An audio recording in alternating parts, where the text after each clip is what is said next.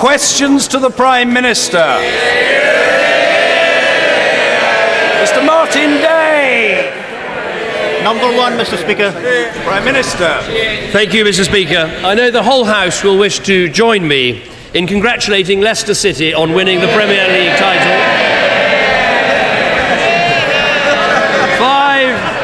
5,000 to 1 outsiders at the start of the season. They've shown superb ability, incredible resilience and a great team ethic. Mr. Speaker, this morning I had meetings with ministerial colleagues and others, and in addition to my duties in this House, I shall have further such meetings later today. Martin Day. Thank you, Mr. Speaker. May I start by associating myself with the comments regarding Leicester City, something we can agree on with the Prime Minister.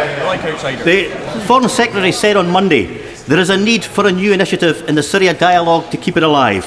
Will the Prime Minister withdraw his airstrikes, which have done nothing to bring about peace, and redouble his efforts in securing political resolution to war through a new dialogue as recommended by his own Foreign Secretary? Prime Minister. Well, I think we should do both things, which is to continue to hit Daesh terrorists because they threaten our country, but at the same time do everything we can to support dialogue between the opposition and the Syrian regime, which is what the process has been about, and we'll continue to take both those steps. Carl McCartney. Thank you, Speaker. My right honourable friend will be aware that tomorrow in Lincoln 33 Conservative candidates are standing in the city elections along with our county's PCC candidate, and Labour will lose some seats. We in Lincoln are all aware of the need for tolerance and the stamping out of racism and anti-Semitism, especially considering my Labour's predecessor's current role on the Board of Deputies. So would my right honourable friend join me and all our colleagues on this side of the House in condemning the actions and propaganda of Hezbollah and Hamas? Well, certainly I wish my honourable friends candidates well. If you want to have well-run services at a good cost and keep taxes down, it's right to vote Conservative right across the country. But the point he makes about Hamas is important. We should be clear about who they are. They are a terrorist group who believe in killing Jews. And that's why whatever the right honourable gentleman says about combating anti-Semitism in the Labour Party will mean nothing until he withdraws the remark that they were his friends. He needs to do it, and he should do it today.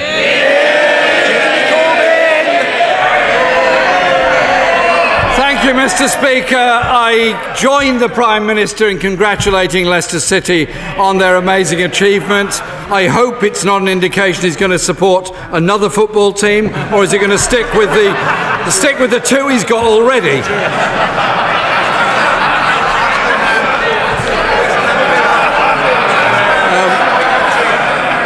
Later today, Mr. Speaker, commemorations begin for Holocaust Memorial Day in Israel.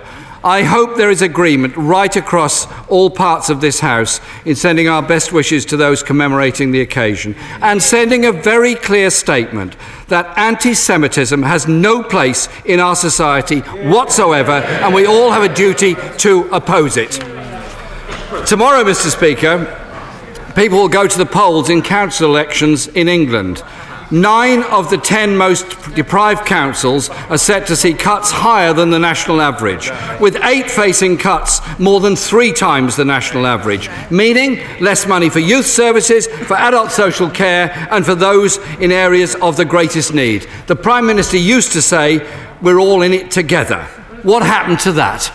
Prime Minister. Well, first of all, let me join the right honourable gentleman in saying, yes, of course, we should always support Holocaust Memorial Day, whether it is here in the United Kingdom, where we have a number of commemorations, or indeed in Israel. But I'm going to press him on this point, because he did say this.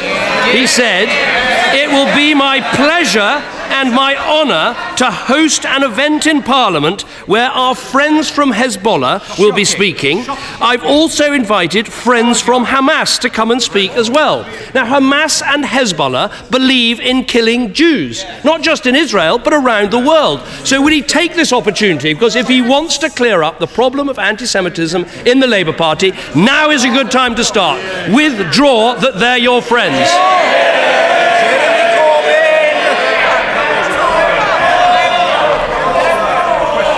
Mr. Speaker, I've made it very clear Labour is an anti-racist party and there is no place for anti-Semitism within it. We've suspended any members that have undertaken any anti-Semitic activities or work or statements and have established an inquiry led by Shami Chakrabarti. The points he was making earlier relate to a discussion I was hosting in order to try to promote a peace process, and it was not an approval of those organisations. I absolutely do not approve of those organisations. Mr. Speaker, the reality is that vulnerable people are being abandoned in this country. The Prime Minister has said that social care and support for the elderly is a priority for him. So if that's the case, why has he cut $4.5 billion since 2010 from the adult social care budget, leaving 300,000 older people without care and support they need to live in dignity? First of all, we're putting more money into social care and we're allowing councils to raise the council tax to put that money in. But I'm afraid he's going to have to do this one more time. He referred to Hamas and Hezbollah as his friends.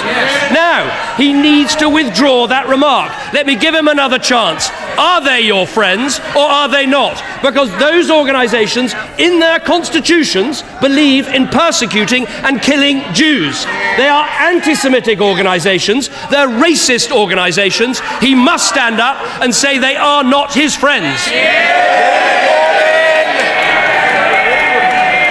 Mr. Speaker, obviously, anyone that commits racist acts or is anti-Semitic is not a friend of mine. It's very clear. It's very clear about that. I'm very clear about that. I would also invite him to think for a moment about the conduct of his party and his candidate in the London mayoral election. The way in which they're systematically smearing my friend, the member for Tooting, who's our candidate for mayor. I wish him well, and I invite the Prime Minister to undertake to ensure that the Conservative Party in London desists from the activities it's undertaking at the present time in smearing my friend.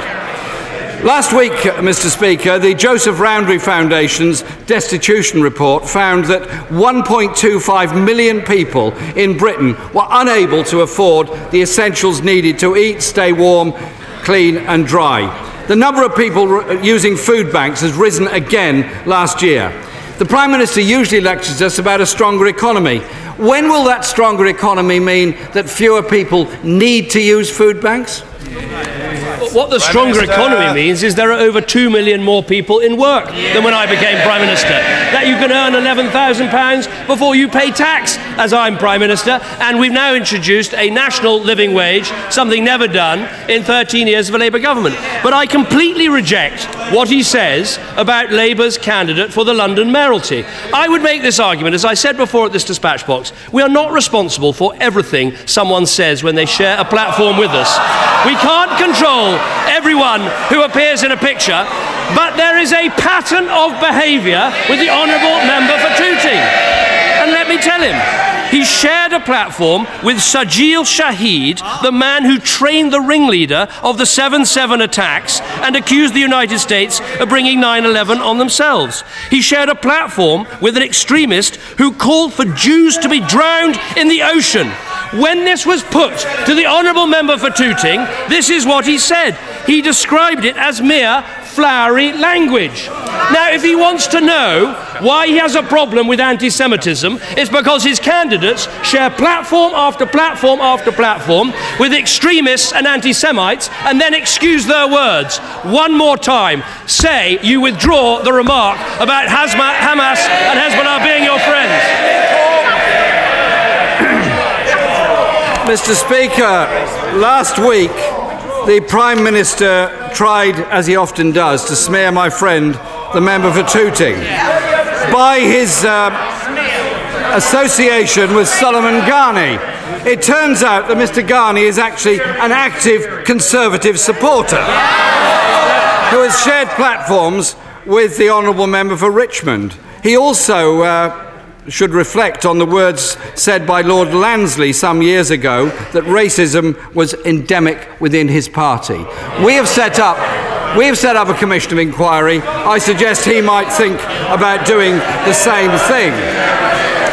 Lord Kerslake, Mr. Speaker, the former government housing chief, has said the housing bill effectively removes the security that people need. It is fundamentally wrong. Homelessness up by a third since he became Prime Minister and rising again this year. A voter, Malcolm, wrote to me this week and said he and his family will lose their home if the government's housing bill goes through. Why can't the Prime Minister follow the example set by the Welsh Labour government in placing a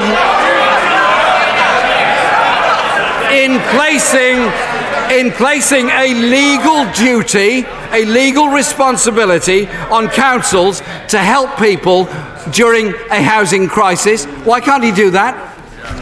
I tell you what this government has done, not in Wales, where Labour are in control, but here in England, we built twice as much council housing in the last 6 years as Labour did in the previous 13. But I'm not going to let this issue rest about the Honourable Member Tooting. He raised the case of Suleiman Ghani, who the member for Tooting shared a platform with 9 times. This is a man who says it's wrong to stop people to go and fight. Look, as long as it takes. Do you want to know the views of the person that your leader has just quoted? He described women as the Honourable Member for Islington might be interested in this. He described women as subservient to men. He said that homosexuality was an unnatural act. He stood on a platform with people who wanted an Islamic State. That is why his attempts to deal with anti-Semitism are utterly condemned to failure. Because he won't even condemn people who sit on platforms with people like that. Jeremy Corbyn! Mr. Speaker, I did point out to the Prime Minister, I was actually trying to help him, that the gentleman concerned is actually a Conservative. And so maybe he would care to think about that. He might also consider that Shazia Arwan, a former Conservative parliamentary candidate, said this of the Tory mayoral campaign: "I'll be voting Labour. A lifelong Tory voter and ex-candidate, I'm ashamed of the repulsive campaign of hate." So, Mr. Speaker, in fact, homelessness has been reduced by 67% in Wales since the new regulations came in. Why can't he do the same in this country? Inequality, of course, is getting worse. Education ought to be a route out of poverty. But new figures show that the number of people participating on a Level 2 adult education course in the first half of this year fell by a fifth compared to last year. How can we tackle inequality when the Prime Minister and his government are taking away the opportunities for people to find a pathway out of poverty? But he talks about inequality. Inequality has gone down under this government.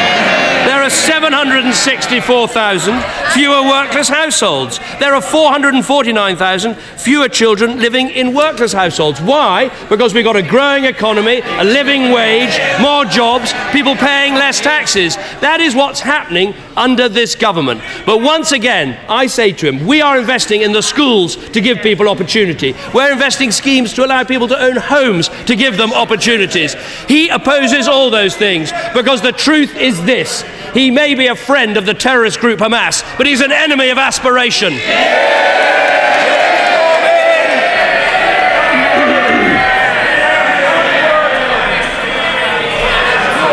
Mr. Speaker, politics is about choices. The Prime Minister cut the... Order. Let me very gently say to the assiduous but slightly over-enthusiastic government whip, the Honourable Gentleman, the member for Hexham, that his role is to be seen and not heard. No further noise from the Honourable Gentleman today or his sidekick to his right. A cabal of whips will not shout people down in this chamber. Be quiet or leave. Very simple. Jeremy Corbyn. Thank you, Mr. Speaker. The Prime Minister's government has cut income tax for the richest, cut capital gains tax, cut corporation tax again and again. At every turn, they make the wrong choices. Tomorrow, people can make their own choices about the crisis of social care, the housing crisis in this country, the unprecedented cuts to local councils in areas of greatest need, the cuts to further education, taking opportunities away from young people. The choices have been made. They cut taxes for the rich. We want to ensure that there is proper taxation to ensure there are decent services for the rest. Prime Minister! He's right. Tomorrow is about choices. You can choose a party that's on the side of security for hard-working people, that wants to make sure there are more jobs, there's better pay, there's lower taxes, there's good schools for your children, there's a 7-day NHS there for you when you need it. Or the other choice, you can back a party that puts extremists over working people. And that is utterly incapable of providing the leadership your local council needs or our country needs. Mary Robinson! Thank you, Mr. Speaker. Thank you, Mr. Speaker. Does my right honourable friend agree with me that in order to create a northern powerhouse that can produce innovation and prosperity, investment is needed in vital transport links in our northern cities? Of particular concern to my constituents is the junction of the A34 and the A560 at Gatley. Will the Prime Minister and his ministers meet with me to discuss how we can keep traffic moving into and out of the great city of Manchester and alleviate congestion in my constituency of Cheadle? Prime Minister! Well, my honourable friend is absolutely right to raise this, and that's why we established Transport for the North to look exactly at schemes like the one she proposes so that we can speak with one voice. It's also why we're investing $13 billion in transport across the North over this Parliament.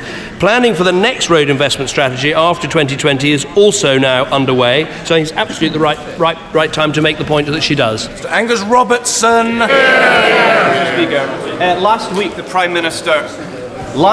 Prime Minister took issue when I raised the issue of unaccompanied Syrian refugee children in Europe and the kinder transports of the 1930s. Since then, he's been written to by Sir Erich Reich, the chairman of the Kinder Transport Association of Jewish Refugees, and he wrote, "The echoes of the past haunt many of my fellow kinder and I, whose fate similarly rested with members of the British Parliament. I feel it is incumbent on us to once again demonstrate our compassion and human kindness to provide sanctuary to those in need." Why has it taken so long and the threat of a parliamentary defeat for the Prime Minister to begin changing his mind?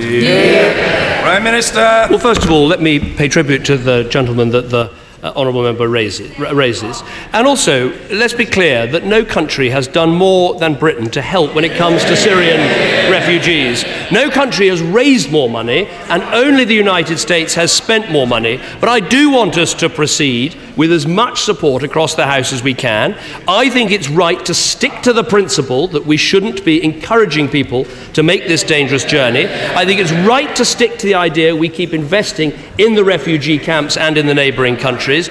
And I also think it's right not to take part in the EU relocation and resettlement schemes, which have been, in my view, a failure. Now, we're already taking child migrants in Europe with a direct family connection to the UK, and we'll speed that up. And I'm also talking to Save the Children to see what we can do more, particularly with children who came here before the EU-Turkey deal was signed. Because, as I say again, what I don't want us to do is to take steps that will encourage people to make this dangerous journey, because otherwise our actions, however well-meaning they will be, could result in more people dying rather than more people getting a good life. Robertson! Thank you, Mr. Speaker. Last week I accused the Prime Minister of walking by on the other side when he stoutly defended his then policy opposing further help for unaccompanied refugee children in Europe. So if what we are hearing now is indeed the beginnings of a U-turn, I very much welcome it, as I'm sure do members on all sides of the House. May I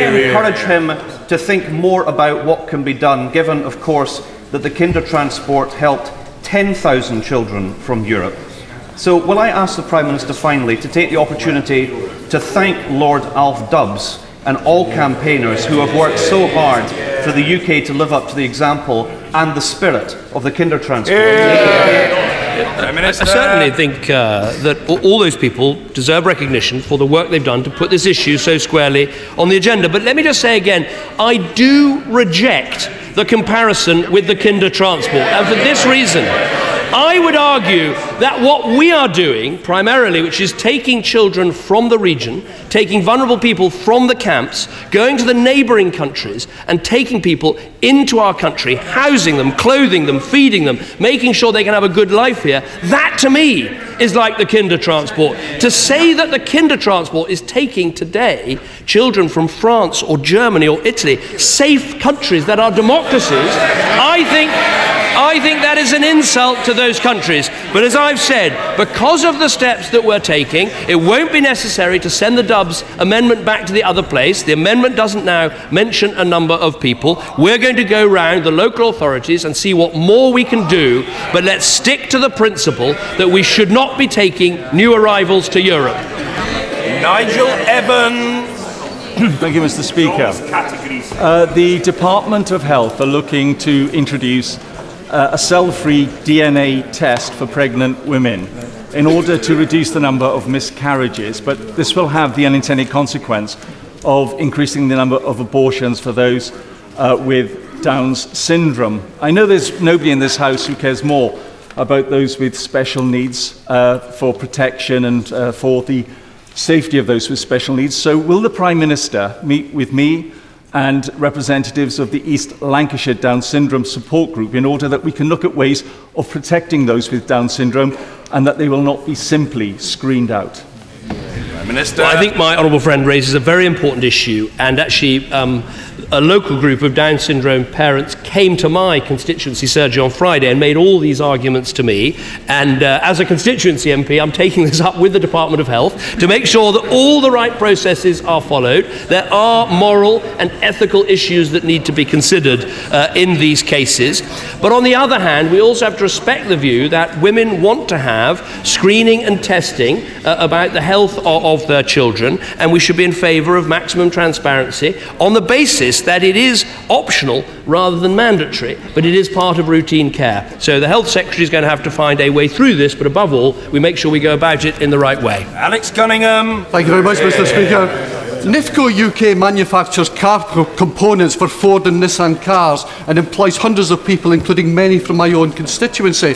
I'm sure the Prime Minister knows of the need for us all to get behind our manufacturing industry, but does he agree with NIFCO's Managing Director Mike Matthews, who says it would be business suicide for the UK to leave the EU? Prime Minister. I think we should listen to all the business voices, particularly those in manufacturing, so many of whom say that we are better off in a reformed European Union. We get an enormous amount of investment, particularly from Japanese motor industries. I'll be welcoming the Japanese Prime Minister here to the UK tomorrow, where I'm sure this will be on the agenda. Closed question, Dr. Julian Lewis. Number 12, Mr. Speaker. Prime Minister. NATO is the cornerstone of Britain's defence, but our place in the EU, in my view, is a vital part of protecting our national security. I would argue it helps in two ways. First, by ensuring that issues are settled by dialogue, and second, helping to provide assistance in particular circumstances, for example, the Balkans. Dr. Julian Lewis. I entirely agree with the Prime Minister's remarks about NATO, but does he accept that whilst dictatorships often attack democracies or other dictatorships, democracies seldom, if ever, go to war with each other? If an aim of the EU is, as we're constantly told, to prevent conflict between its own members, as in World War I and II, is it not heading in precisely the wrong direction by trying to create an unelected supranational government of Europe which is accountable to nobody? My honourable friend has very long-standing and passionate views on this issue. I would make a couple of points in response. First of all, I don't think we should forget that some of the countries now in the European Union, until very recently, weren't democracies, but were indeed forms of dictatorship.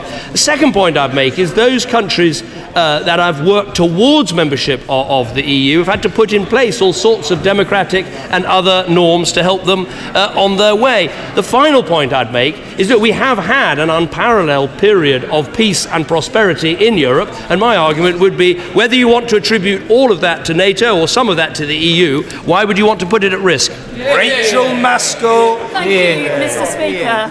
The findings of the NHS England report into the sudden closure of Bootham Park Mental Health Hospital in York has confirmed that the relationships and authorities between all the NHS bodies as defined under the Health and Social Care Act 2012 are dysfunctional and have failed patient safety. Healthwatch report shows harm occurred since life has been lost. Will the Prime Minister now accept that his Health Act has to change due to the serious risk created and in line with NHS England's recommendations? Well, I'll look very carefully at what she said, but my understanding is that she called for action on an outdated and dangerous facility back in July last year, and that is exactly what happened. I'm pleased that action was taken. Bootham Park wasn't fit for purpose. The CQC identified serious and life-threatening issues on patient safety. They weren't put right, and so as a result, there was a decision to close and then subsequently reopen the facility after changes. So, of course, you're going to have incidences of poor practice. What matters is, do we intervene fast enough and put them right? And in this case, I'll look again at what she said, but it does look as if action was taken. Sir Edward Lee. The Christian Yazidi and Shia children in Syria are suffering from genocide by Daesh, and we should recognise it as such. May I urge the Prime Minister to indeed do more to replicate the Kindertransport of the 1930s. That is what we are doing in taking children directly from the camps in Syria. If we were to take 16-year-olds from a safe environment in Europe, we would simply be causing more misery and encouraging the people traffickers. Well, my Ronald Friend basically asked me two questions there. One is whether there's more we can do to label what has happened as genocide.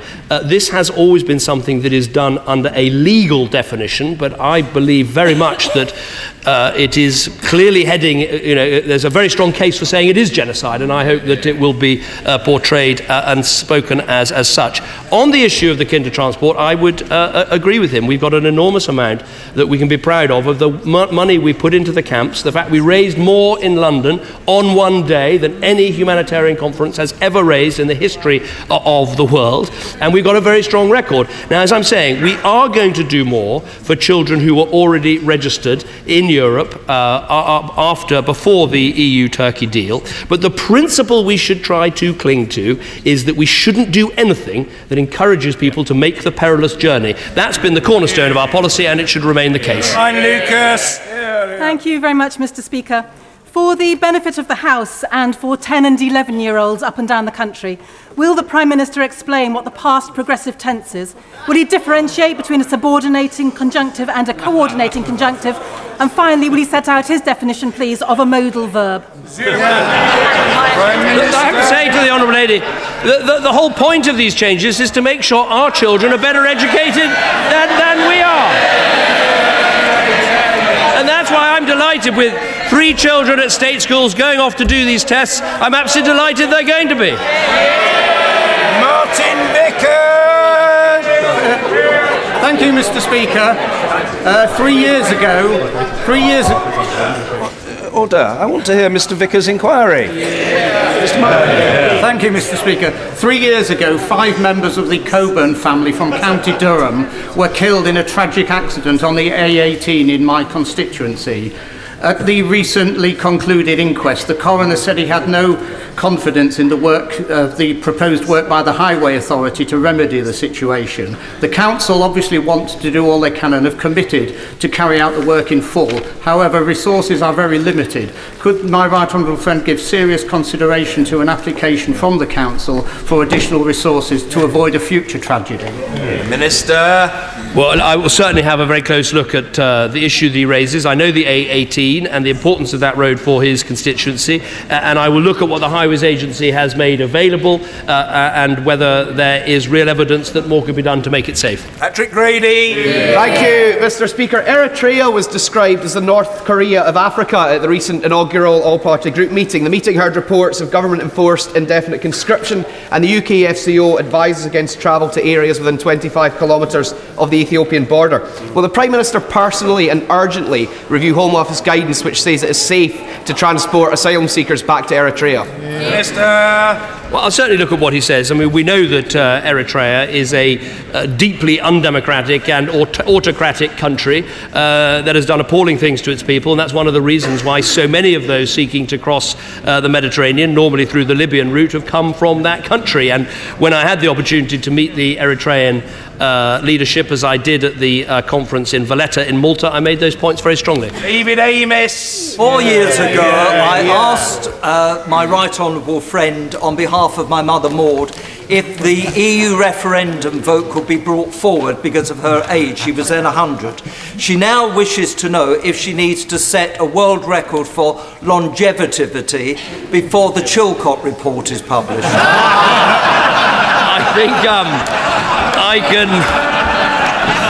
I think I can reassure Maud that this summer she'll have, I think, a double opportunity to deal with these things. A referendum on June the 23rd, and I'm sure the Chilcot report will come not too much longer after that. And I rather imagine she'll then want a backbench business committee debate on the matter. Mr. Stephen Kinnock. Thank you, Mr. Speaker. Tata Steel has indicated that it wishes to complete the sale of its UK assets by the middle of June, and that it wants a preferred bidder in place by the end of this month. Does the Prime Minister really think that that's a realistic time frame and that there'll be a credible process of due diligence? And what steps is the Prime Minister taking to ensure that Tata Steel delivers on its promise to be a responsible seller? No, the Honourable Gentleman is absolutely right about this. I mean, the positive news is that the deadline yesterday was met by a number of serious inquiries of interest into buying all of Tata, and that is good news. Obviously now we need to work intensively with Tata and with those buyers to get that list down to those who are really seriously intending to bid for the business. But he's right, it's a very short timetable. He asks what we're doing. What we're doing is talking intensively with Tata to make sure they do everything they can to make sure this is a serious sales process. The Prime Minister just made a very important announcement with regard to refugee children. But obviously time is of the essence because of the peculiar vulnerability of children without the guidance and protection of their families. So could the Prime Minister give an indication to the House how quickly he expects to have those arrangements in place? Minister. Well, I'm very grateful to my right honourable friend who's spoken very powerfully and passionately about this issue. I don't see any reason why there needs to be a long delay. We need to carry out conversations with local councils because many of them are already, particularly in the south of England, under pressure because of the number of child refugees who have come. So we need to carry out those conversations, but then hopefully we can make progress during this year. Ferrier. Thank you, Mr. Speaker. Documents leaked earlier this week appear to confirm what most have feared, that the Transatlantic Trade and Investment Partnership makes unacceptable concessions to public health and safety regulations, opening the doors for US investors to sue for loss of profits. Will the Prime Minister recognise the concern raised by the French President and tell this House what protections his government are seeking for the National Health Service and public services? This is the reddest of red herrings, I have to say. The Health Service is completely protected under this agreement as it is under other agreements. Look, there are all sorts of reasons people might be against free trade and wanting to see an expansion of trade and investment and jobs. I think people should be honest about it and say they don't want to see these things happen, rather than actually finding total red herrings for getting in the way of what could add tens of billions of pounds to our economy and bring jobs and investment to our country. Calm yourself, Mr. Campbell. You're supposed to be a senior statesman in the House. Calm down. Take up yoga, I've told you before. Cheryl Murray. Blue Lifeboat in my constituency celebrates its 150th anniversary this year. Will my right honourable friend join me in congratulating and thanking not only the Blue Lifeboat men, but all of those lifeboat men who keep us safe at sea? Minister. I'm very happy to do that in conjunction with my honourable friend. They're incredibly brave people. Having met some of them, particularly during the flood episodes that we've had in recent years, I know the immense professionalism and dedication that they bring to the task, and they put their lives at risk all the time to save others. They really are the bravest of the brave. First question, Graham Allen. Number 13, Mr. Speaker. What matters is what works and allows the government to make long-term decisions in the long-term interests of the country. In my view, 5-year fixed-term parliaments are an important part of that. Graham Allen. The Prime Minister ensure that his government's performance also includes the long overdue creation of a centre of evidence on sexual abuse of children, something I first raised in PMQs with Margaret Thatcher in 1989. We can deal with the awful consequences of child sex abuse on victims and perpetrators, but we must also use early intervention expertise to stop it from happening in the first place. Will the Prime Minister back the excellent work of ministers and members from all parties and get this much needed What Works Centre up and running without delay within the 5-year term of this government? I'm glad the honourable gentleman rescued his own question with those last words. We're grateful to him, constitutionally at least. Prime Minister. I'm sorry it's taken a question in 1989 to take so long to get an answer, but I can tell him that setting up a centre of expertise on sexual abuse is exactly what the Home Office is doing. It will play a significant role in identifying and sharing high-quality evidence on what works to prevent and deal with sexual abuse and exploitation. Alongside this, the Department of Education's existing What Works Centre will ensure that social workers across the country are able to learn from the best examples. I think this is a good example of government reform, which I know he supports. John Barron. The Prime Minister and we on these benches can be very proud of the fact that in recent years we have reduced both relative poverty and income inequality. We are a one-nation party or we are nothing.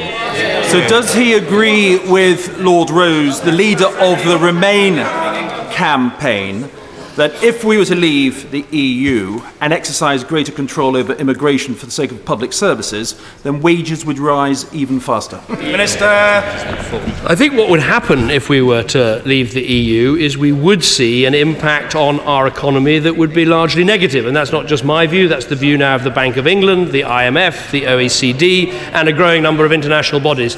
I would say to anybody who wants to make this choice, obviously it's a choice for the British people, a choice to make, but I think we have to be clear about the economic consequences. Thank you, Mr. Speaker. In 1972, aged just 19, 9 months married and 6 months pregnant with their first child, my constituent Susan Lee received a knock on the door to say that her husband, Private James Lee, had been killed in action in Northern Ireland.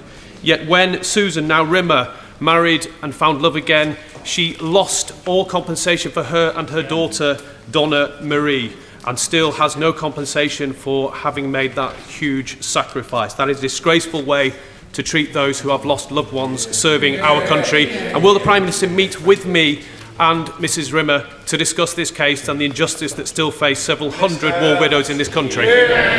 I'll make sure that Susan Rimmer gets the meeting and the attention that she deserves. I know my right honourable friend, the Minister for Defence Personnel and Veterans, met with the War Widows Association earlier this year to put forward their case. Of course, it was this government that did make the historic change so that war widows who remarried from April the 1st, 2015 would retain their war widows pension. That was a change long asked for and only delivered under this government. We'll continue to look at this issue, but at the moment we are of the view of the long-standing policy of successive governments that we shouldn't make these changes and apply them retrospectively. Kaczynski. Thank you, Mr. Speaker.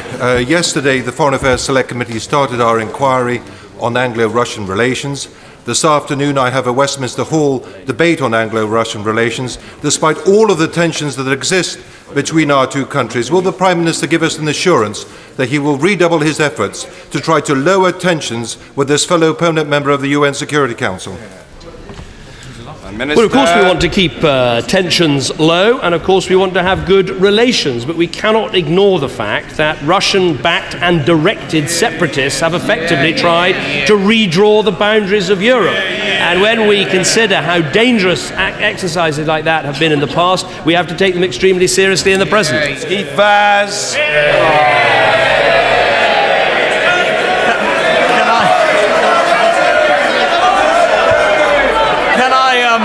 thank the Prime Minister for joining Leicestershire MPs and the rest of the planet in congratulating Leicester City Football Club on their brilliant and historic success in the Premier League. During this amazing season, the local Leicester hero, Gary Lineker, thought the idea of Leicester winning was so far-fetched that he said if they did win, he would present Match of the Day in his underwear.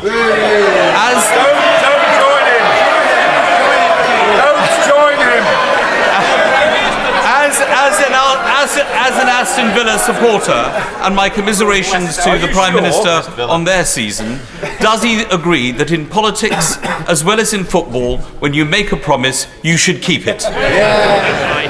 Prime Minister. I absolutely agree. I've been watching everything Gary Lineker has said since. He's not quite answering the question, something that, of course, no one ever gets away with in this House.